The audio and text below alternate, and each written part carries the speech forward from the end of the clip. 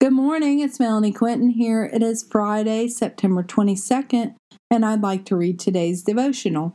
Accept others as Christ accepts you. Romans 15:7. Therefore, accept each other just as Christ has accepted you, so that God will be given glory. When we accept each other as ourselves, we are accepting our brothers and sisters of Christ. Give God all the glory, for He is good. His mercies are new every morning. He goes before us on this day and always. He prepares the way for our lives. Where do you struggle accepting others as Christ has accepted you? Do you ask the Lord for His guidance?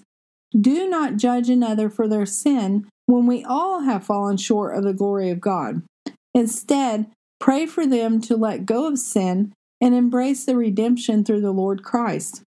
Sometimes it isn't easy to accept some people. However, aren't you glad that the Lord doesn't wait for you to get everything perfect before He accepts you as His son or daughter? So why should we act as if others can't be accepted until they do everything perfect? If that is what you are waiting for, newsflash just in. No one will be perfect on this side of heaven, and that is perfectly okay. Just be who the Lord created you to be. Live your life for Him. He will allow His Holy Spirit to refine you and revive you. Have a blessed day, inspired by God on 9/22. Thank you.